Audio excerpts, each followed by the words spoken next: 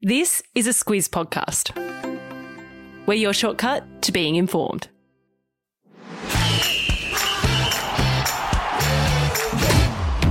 Good morning, this is Sport Today, your weekday sports news podcast that puts you ahead of the game. I'm Sam Ferris. And I'm Martin Gabor. It's Tuesday, the 10th of May. In your Sport Today, Collingwood racism is back under the spotlight. Verstappen wins in Miami, City takes the Premier's plate, and a community rallies around a footy club. This is your Sport Today. We start today with AFL and the dispute between former Collingwood player Heritier Lumumba and former head coach Nathan Buckley. Fresh allegations from Lumumba about racism and misconduct at the club have been revealed, but Buckley says a lot of it is not true. Gabs, this story has many layers. Give us the context to begin with.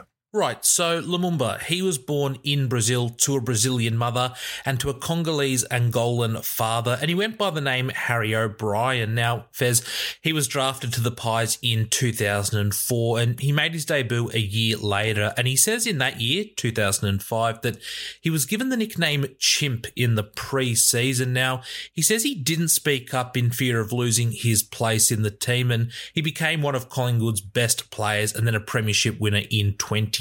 But when Collingwood president Eddie Maguire likened Aboriginal Swans player Adam Goodes to King Kong in 2013, he says that he'd had enough and condemned Maguire publicly on social media.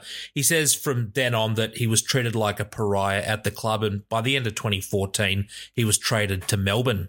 Yeah, Lumumba changed his name back to his original African name at the end of 2013, and in a 2017 doco called Fair Game, it was revealed he had been experiencing racism at the Pies for a long time. An investigation into Collingwood's culture in 2021 called the Do Better Report found systemic racism at the club. The reason why this is being brought up again is because Lumumba has made further allegations about his time at Collingwood.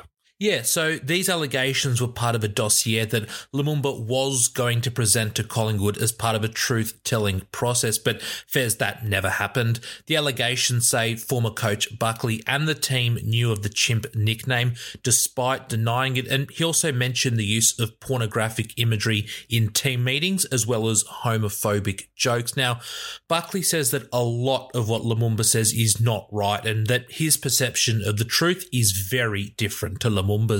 Lumumba has cut all ties with Collingwood and currently lives in South Los Angeles. I've put links to Lumumba's allegations, the Fair Game doco, and a profile on Lumumba in the episode notes for you to check out. Our AFL fans will know that 2022 has been a tough year for the last placed West Coast Eagles. But Gabs, yesterday it got a bit worse for 7 players who were fined for breaking the club's COVID guidelines.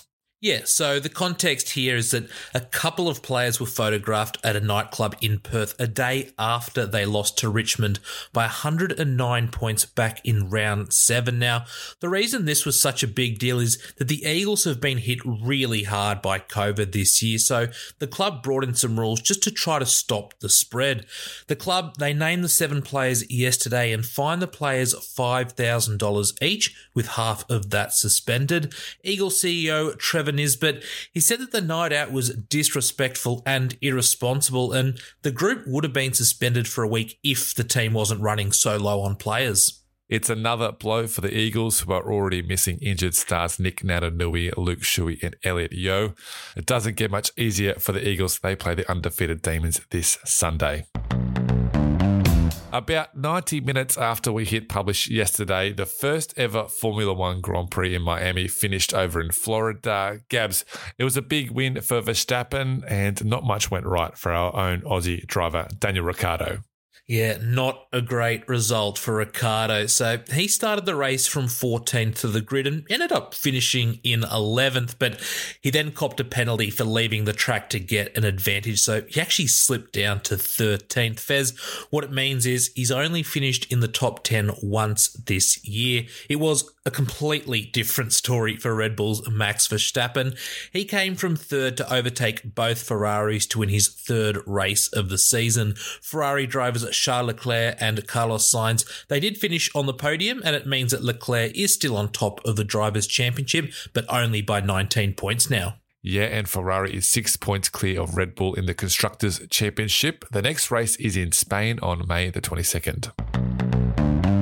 Those of you who follow football will know that Melbourne City won the A-League Men Premiers Plate last night. They beat Wellington 2-1 in Melbourne, but Gabs, there were some pretty noisy fans from another club there as well.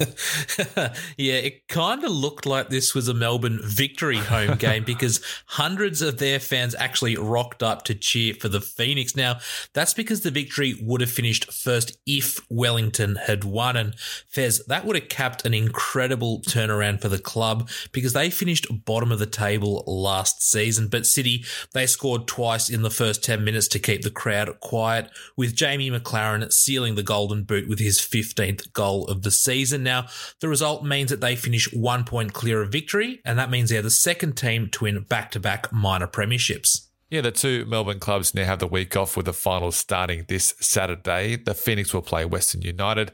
Adelaide plays Central Coast in the other game. Today's trivia question brought to you by the A-League Live app. Get that for all your A-League stats, scores and news.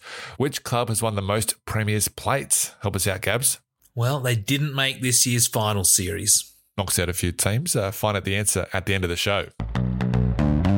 Let's go to rugby now because there was good news for the Wallabies and the Brumbies yesterday. Gabs, it looked like fly half Noah Lolesio was going to go to Japan, but he's decided to stay in Australia. Yeah, the ink is drying as we speak. He has signed an extension with Rugby Australia, and that's until the end of the 2024 season. Now, that date is actually pretty important because one of the main reasons he wanted to stay was so he could play for the Wallabies at next year's World Cup. Lolesio, he could have earned close to $1 million overseas, just like Brumbies teammate Tom Banks, who recently signed a $1.4 million deal to join Japanese rugby. But Lolesio, who's played 9 tests for the Wallabies, he wants to fight his way back into the Aussie side after he lost his spot last year. Wallabies coach Dave Rennie said he was thrilled that Lolesio re-signed and said he would realise his potential by staying here in Australia. On the weekend, Victorian country footy club Waganya, which is up on the Murray River border, suffered the worst loss in their club's 145-year history, but Gabs, they've won plenty of admirers. Yeah, this match goes way beyond the scoreboard, Fez. So club president Daryl Hoare, he says that 25 players, maybe even more, were ruled out with COVID, but that didn't stop the team from putting a team on the park to play table-topping team Beechworth in the Tallangatta and District Football League. With only 20 players available, and most of them were ring-ins who hadn't actually played all year, the team lost 432-1. Beechworth kicked 66 goals and 36 behinds. Waganya has never actually forfeited a senior footy match, and Hoare says that losing a home game could have financially ruined the club. So the community, they all came together to make sure the game was played. Yeah, Hoare says he's been overwhelmed with the support from the community and the sponsors to keep the club going this year. He did say that behind should have been a goal, so the bloke who kicked it, he might be dropped next week. Time for Catch This, the stuff that quarter hour, what's coming up. And Gabs, bit of rugby tonight. Yep, well, we saw the Wallaroos beat the Fijiana Drua last Friday. Well, their World Cup preparations continue tonight. They take on Japan, and that's at Bond University. Yeah, that game starts at 5 p.m. Australian Eastern Standard Time. Catch it on Stan Sports. As for today's trivia question, brought to you by the A-League Live app, which club has won the most men's Premiers plates? Gabs, who is it?